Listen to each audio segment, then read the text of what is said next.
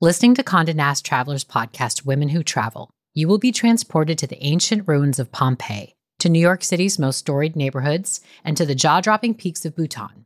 It's the best of what you love about traveling, experiencing different people, cultures, and perspectives, all from the comfort of your own home. Each week, join host and global journalist Lale Alikoglu as she shares her own experiences along with those of self-identifying women travelers from all over the globe. How do the bestie comedian pairs of Shir Zamata and Nicole Byer navigate travel together? What can you realistically expect from your first global solo travel experience? How is dance used as a tool for healing in Indigenous Australian communities? If these questions piqued your interest, pack your bags and go on a journey with Women Who Travel. Available wherever you get your podcasts.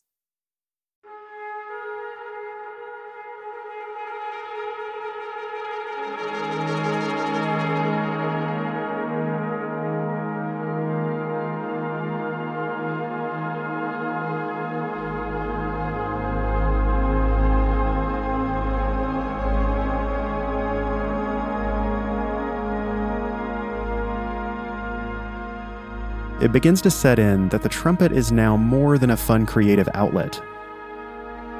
Being good opens up possibilities that I never imagined. Traveling cross-country, meeting people from different backgrounds, going to college. Perhaps I can play the trumpet for the Chicago Symphony, surrounded by a world-class orchestra playing a big Gustav Holst piece.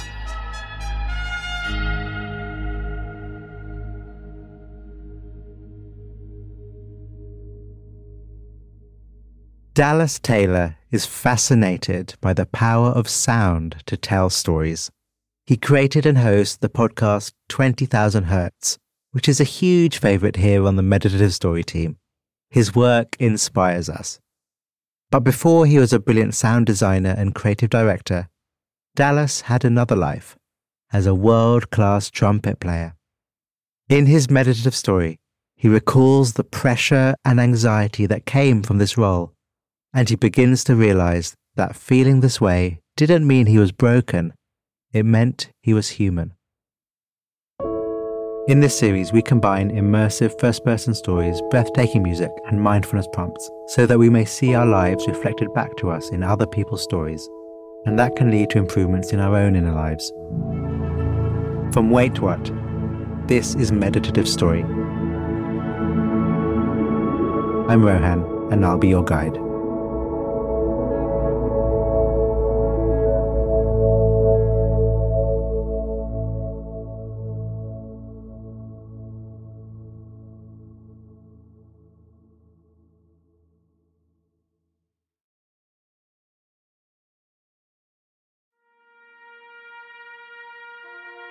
The body relaxed.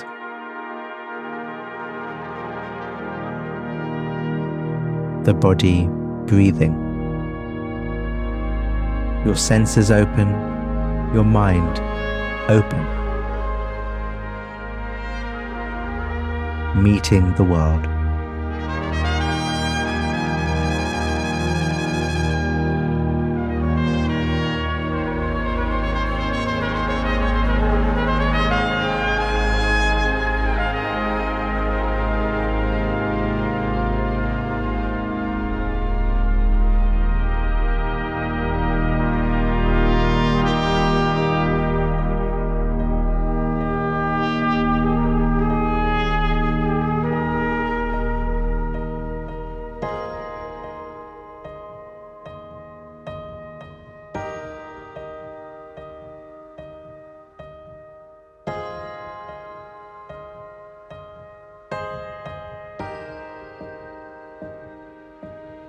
The sunlight spills into the elementary school band room.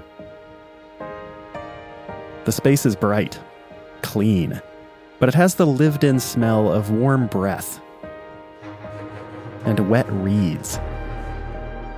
Music stands fan out in rows of semicircles, standing at attention. I find myself drawn to the shiny instruments. I've been thinking about playing the French horn, or perhaps the drums, but everything changes when my band director shoves a trumpet in my hand. The glare bounces off its brass coils. My fingers run over the valves. I raise the mouthpiece to my lips. Something just clicks into place. I take a big, deep breath, and everything's resonating. My whole body is vibrating and buzzing. I blow.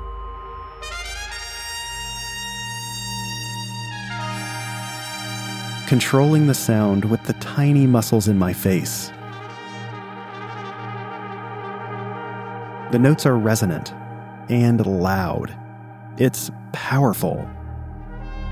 When I make this sound, everything else in my world fades away.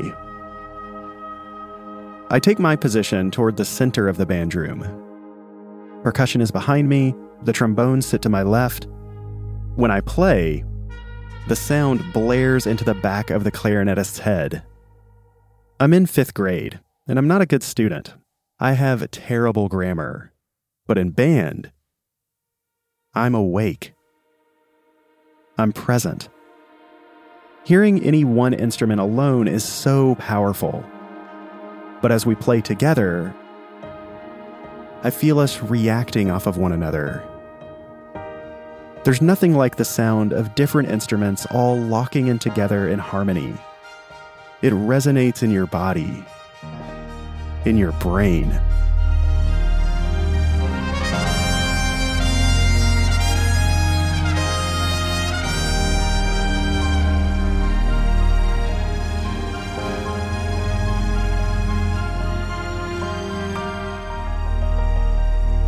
When I'm in a group playing, it's as if I tap into a 4th dimension of humanity.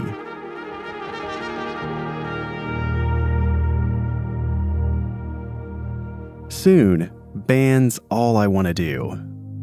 I'm shy. I'm quiet. But now I hold a very loud instrument, and there's no hiding when I play it.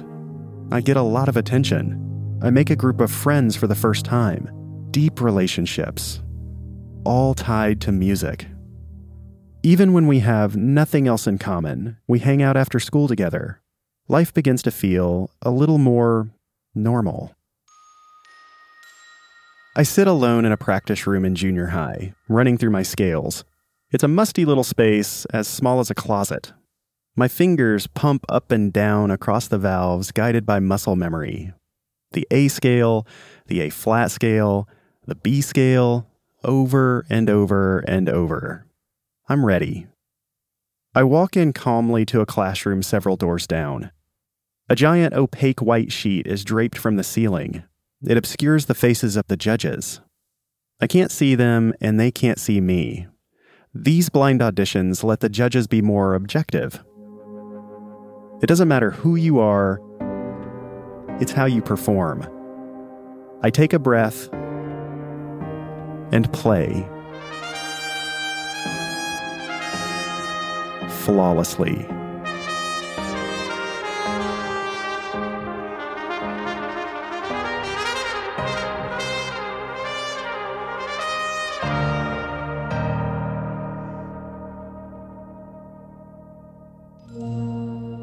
I'm in 7th grade, but I beat out all the 9th graders for my first chair seat to lead the school band. After that, there's no looking back.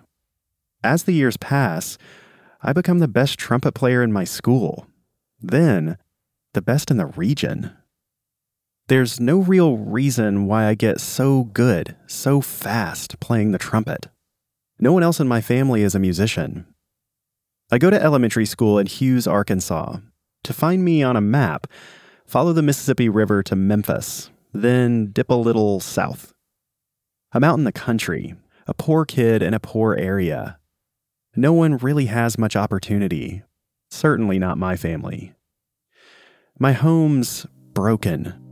My parents divorced when I'm 4. Both remarry and move to different sides of the state. Life at home is uncertain, so I keep myself detached. I spend a lot of time in cars, always being transferred from one parent to another. It's a 5-hour round trip to pass me off between mom and dad's new homes. I stare out the car window and watch the flatlands pass by. The fields, the tiny towns with a hole-in-the-wall gas station. It feels hopeless. I think I might never get out of this place. More than anything, I feel like a burden.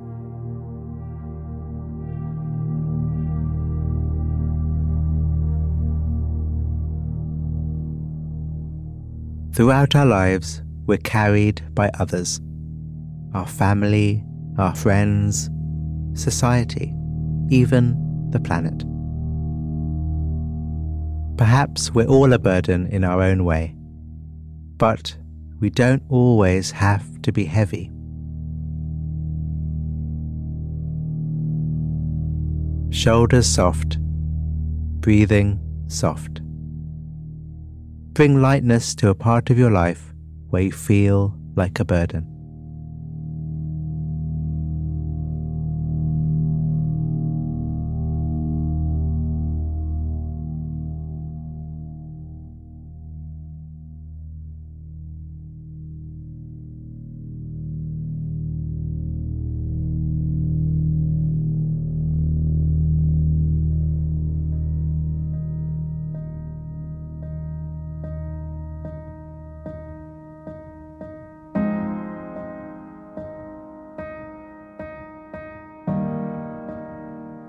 Miss Jernigan and I drive along the highway in her little black sedan.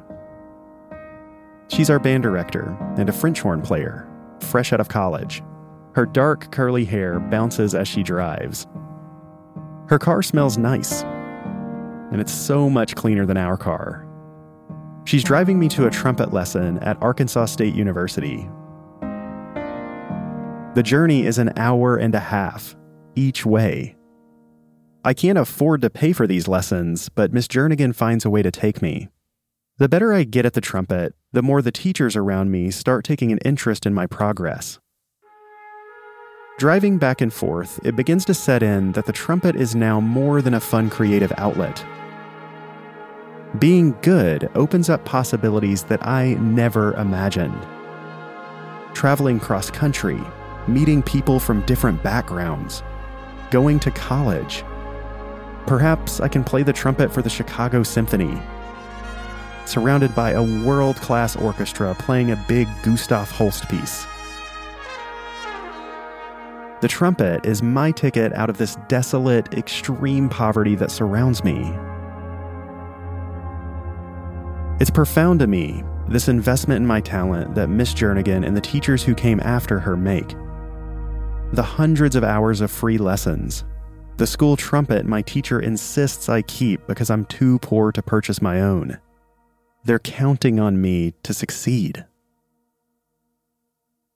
In my junior year at college, I'm sitting on the biggest stage of my life. It's huge, and everything shines. The music stands, the polished floor. This is the university's brand new multi-million-dollar concert hall. There's nothing else like it in the entire college. And tonight is the very first concert in this space. I'm surrounded by my bandmates. We wear black suits, stiff shoes. The grand room, the rigid clothes. It feels like we're in another century. I earned a scholarship to come here, the University of Central Arkansas, where band and orchestra are taken very seriously. Everyone I play with on stage wants to be a professional musician or a band director or get a doctorate. But even here, I still stand out. As a freshman, I've beaten out all the other undergrad trumpet players and all the master's students. I'm first chair. I'm shining. I'm joyous. And I'm certain I'm only going to get better. The house lights dim. The bright stage light hits me. Everyone in the audience disappears into a big black void. The conductor raises his baton, holds it, raises it again as he breathes in, then flicks it precisely downward. The room fills with sound. Just 45 seconds till my solo. Ever since junior high school, solos have been my thing. I always lean in and just take it away, knowing that I'm going to crush it. But tonight, something isn't quite right. My breathing is too shallow, too fast. I'm sweating. My shoulders are sweating. This has never happened to me before. All of the delicate little muscles of my face are trembling. I need these muscles to play. Beside me is the second chair trumpet player, Megan. She leans over and does the unthinkable. She asks, "Hey, do you need me to do this for you? Do you need me to take this solo?" I shake it off. I tell her, no, I've got this. Do I? The weight of everything crystallizes into this one moment. The brand new concert hall, all the people I care about who rely on me, my band director, the trumpet section, every teacher that came before them who devoted countless nights and weekends expecting me to succeed, the expectations of my entire band. In a few seconds, every other player is going to stop, and the burden of the entire piece is going to be on me. If I frack a note, if I rush it, I'll scar this piece, stain it for everyone. On my cue, I rush in. I'm way too fast. My conductor's eyes widen in surprise. Everyone else will need to hurry up. I'm just trying to get it over with, so I can catch my breath. Sweat now pours from my body. I finish in half the time. I've botched the solo. I try not to think about my bandmates, the people in the audience, my professors, everyone who's relying on me that I've let down. Afterwards, we don't talk about it at all. Megan, the second chair, doesn't say a word. No one comes up to me afterwards to ask what happened, but everyone knows. I don't have words for what just happened to me, but from this moment on, something feels broken. Suddenly, I cannot perform. In any context, my confidence completely falls apart. The opportunities to play don't stop, not at first. I schedule recitals, practice, and then the day of, I call out sick.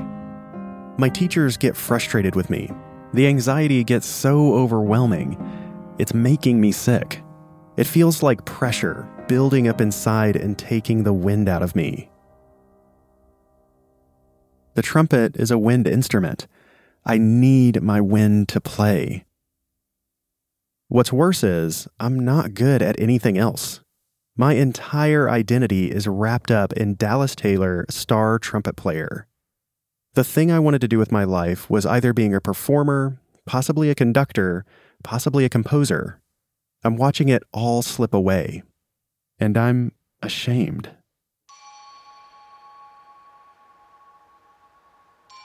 It's my last semester of college. We get a visit from the principal trumpet player of the New York Philharmonic, Phil Smith. He's one of the most regarded trumpet players in all orchestral history. He's giving a master class in the auditorium at the University of Texas at Arlington. These days, I can't even make it through tuning with the band. You know that moment at the start of rehearsal when all the instruments play a single note to get in tune with one another? Even playing that one single note, I'm shaking. When it's my turn to ask Phil Smith a question, there's only one thing on my mind. I want to know about Mussorgsky's piece, Pictures at an Exhibition. It starts with this giant trumpet part, one of the most famous of all time. All the notes right in the middle of the horn, not too low, not too high. And it keeps going and going and going and going until the entire orchestra joins in. In my current state of failure, this feels impossible to me. Not the notes themselves, but the pressure that's on the soloist. When Phil plays it, it's in a symphony hall, in front of the most cultured group of people in the entire world. It's broadcast to radio and television. Everyone is listening. So I ask Phil, how do you do that? What's your mindset? And Phil says, I fall to my knees and I pray to God every time. Because it's an impossible task. every time. It feels like it's not within my power. The room goes quiet. My brain does the same. I'm stunned. Phil's been doing this for 40 years, and he still feels like he can't. The weight of this impossible task.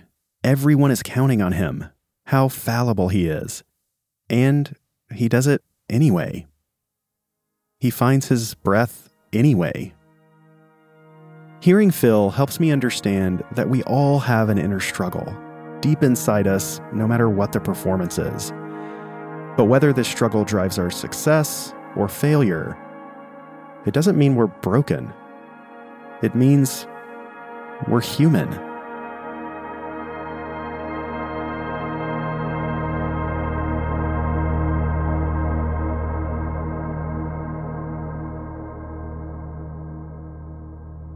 This is important. Look back at a moment of struggle or failure in your own life. Are you able to see it as just being human? If you can't do that quite yet, how about you soften and take that as an invitation for the future?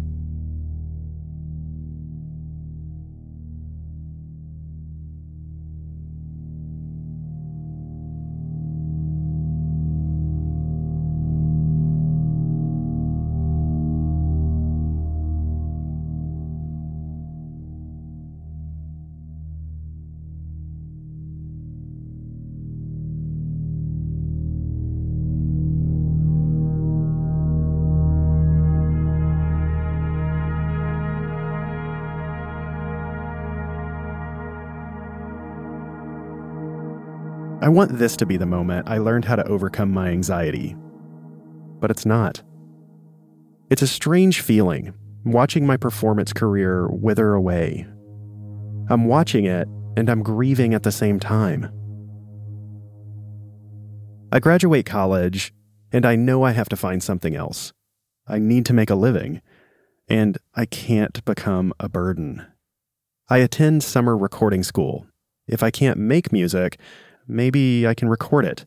I learn how to mix, how to run sound for TV, and eventually, how to sound design. It doesn't have the same exhilaration of performing, but I start to discover the beauty of layering sounds together.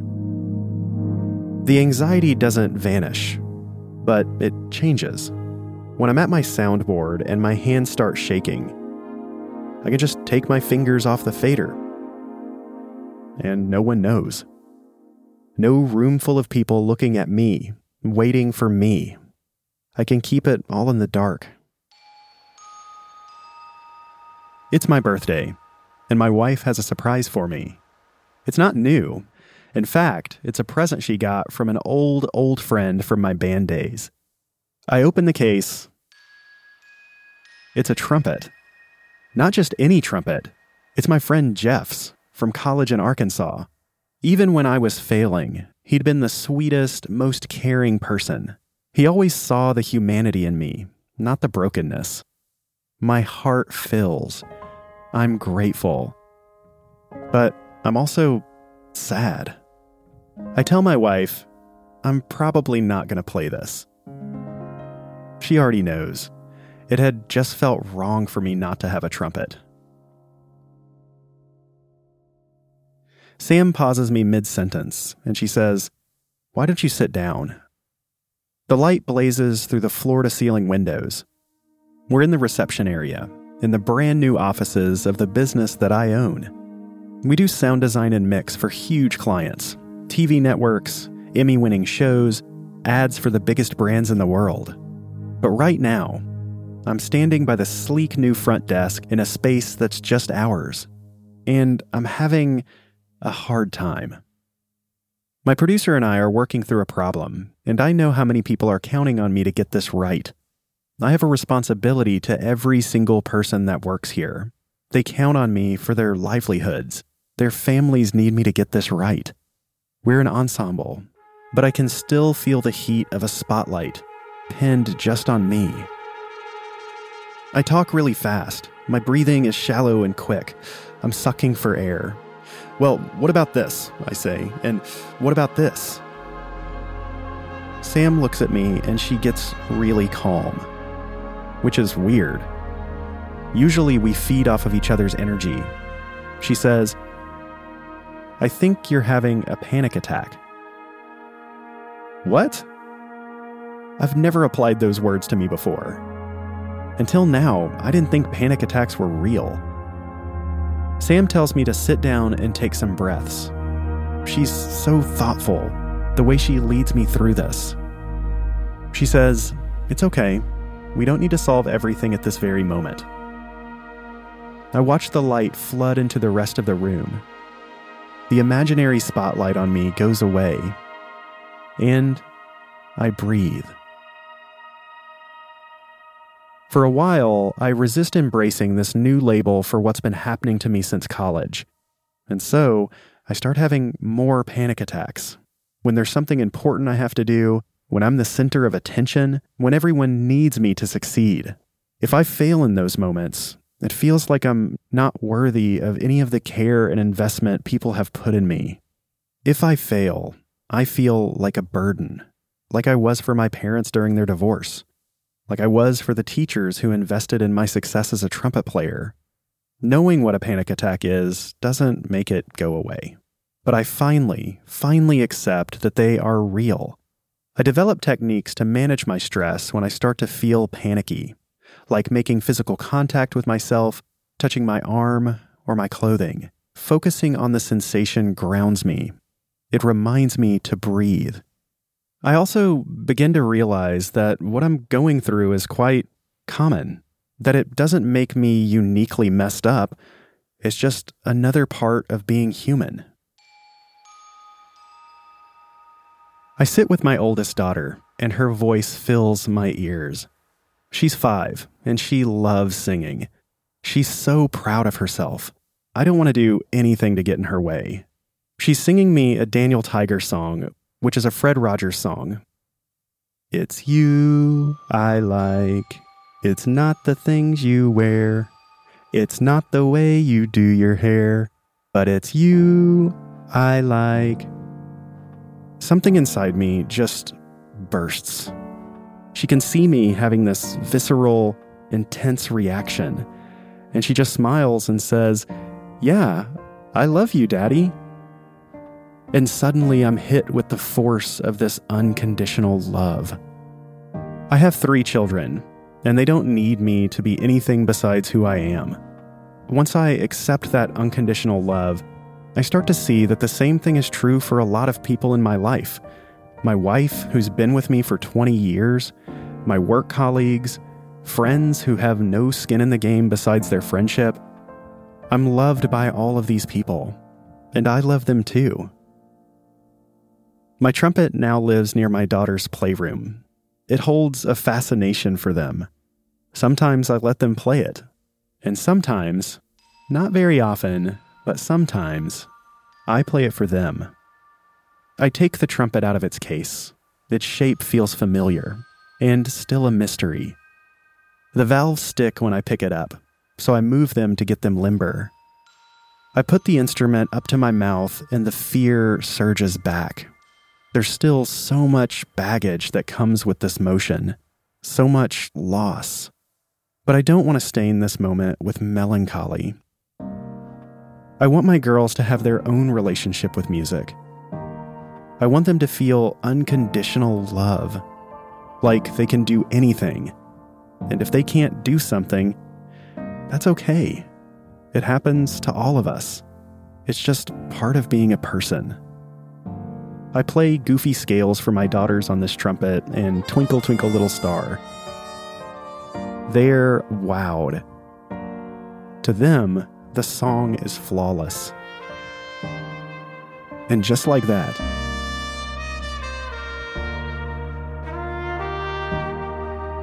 I can breathe again.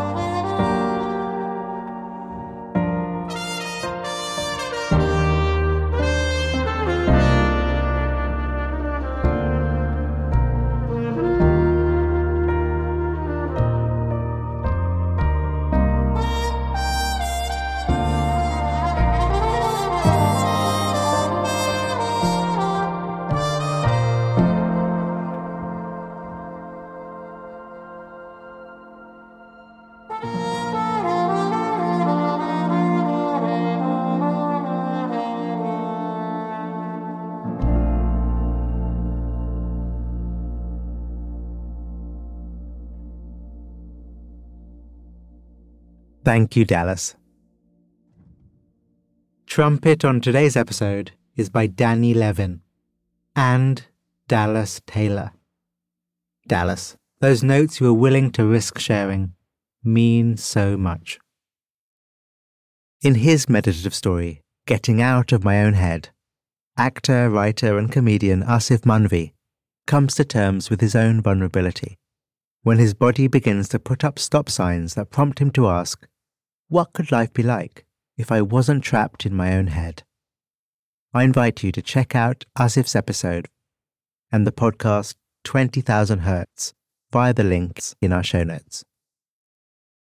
Following a story about perceived failure, breath, people counting on you, and the wisdom that comes from really reflecting on what you've been through, there's really only one meditation we can do together for our closing few minutes. And it starts with breathing. So let's breathe. Not doing anything to alter the breath. What we are doing is pointing our attention on it. Making the sensations of breathing the most important thing to be aware of, just for a little bit. Take your time to locate the breath with your awareness, to know how you know it.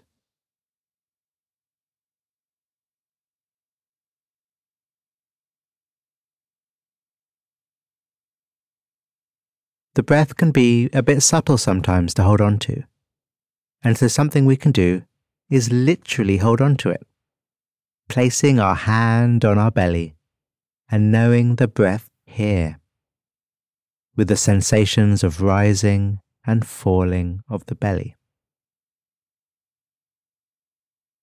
Let's hang here for a little bit. Again, not doing anything to the breath. What we are actively doing is nudging our attention to rest with the breath.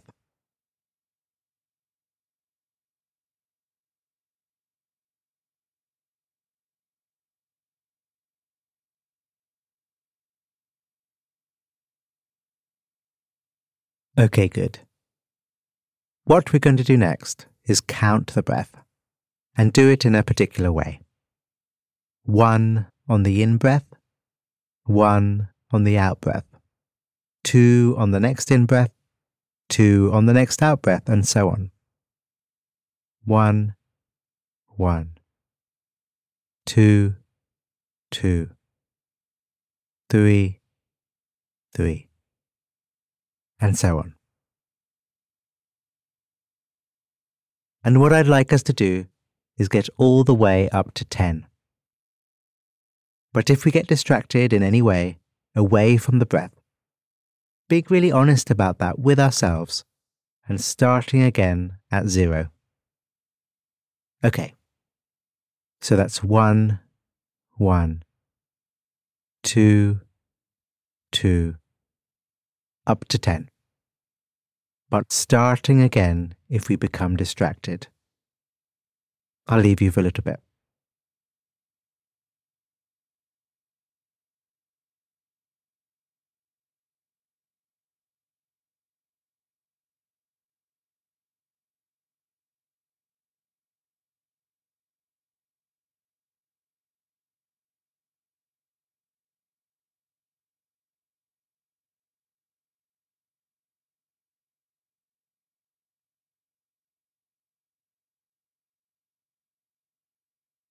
Hey, how did you get on? Most likely you didn't make it to 10. Most people don't. And if that happened to you, did it feel like failure? But here's the thing. This meditation technique isn't really about being able to make it to 10 without any distractions. What it is about is noticing the distractions when they arise. It's the noticing which is most important, since that is mindfulness. Being aware of what is happening, noticing, knowing the mental processes of the mind. And there are fewer, more important processes to understand than distraction. Because when we understand distraction, it becomes less powerful a pattern. And what is revealed underneath is a natural steadiness of mind.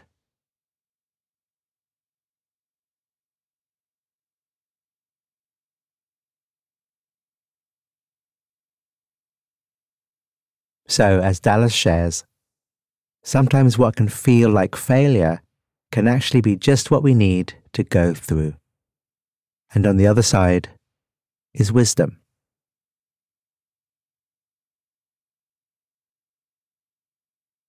The breath, the awareness, the ability for us to know ourselves. The fourth dimension of humanity. Thank you, Dallas. And as ever, and as always, thank you.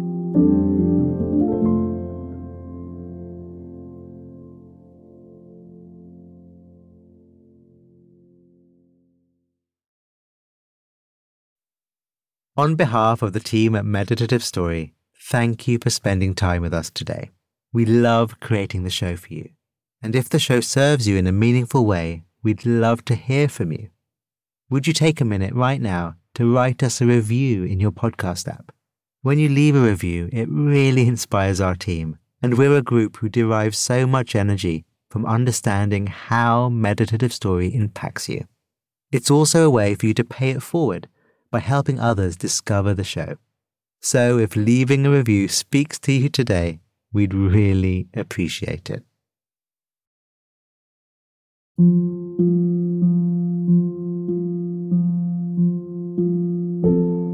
Meditative Story is a Wait What original. Our executive producers are Darren Triff and June Cohen. Jay Panjabi is our supervising producer. The series is produced by Dorothy Abrams. Original music and sound design by Ryan Halliday. Our script writers are Hannah Brencher, Peter Keckley, Marie McCoy-Thompson and Florence Williams. Mixing and mastering by Brian Pugh. Special thanks to Emily McManus, Anna Pizzino, Sarah Tartar, Kelsey Capitano, Tim Cronin, Sami Oputa, Leah Serametis, Colin Howarth, Chineme Ezekwena, Charlie Menezes and Adam Heiner. And I'm Rohan Gunatilaka, creator of the Buddhify Meditation app and your host. Visit meditativestory.com to find the transcript for this episode.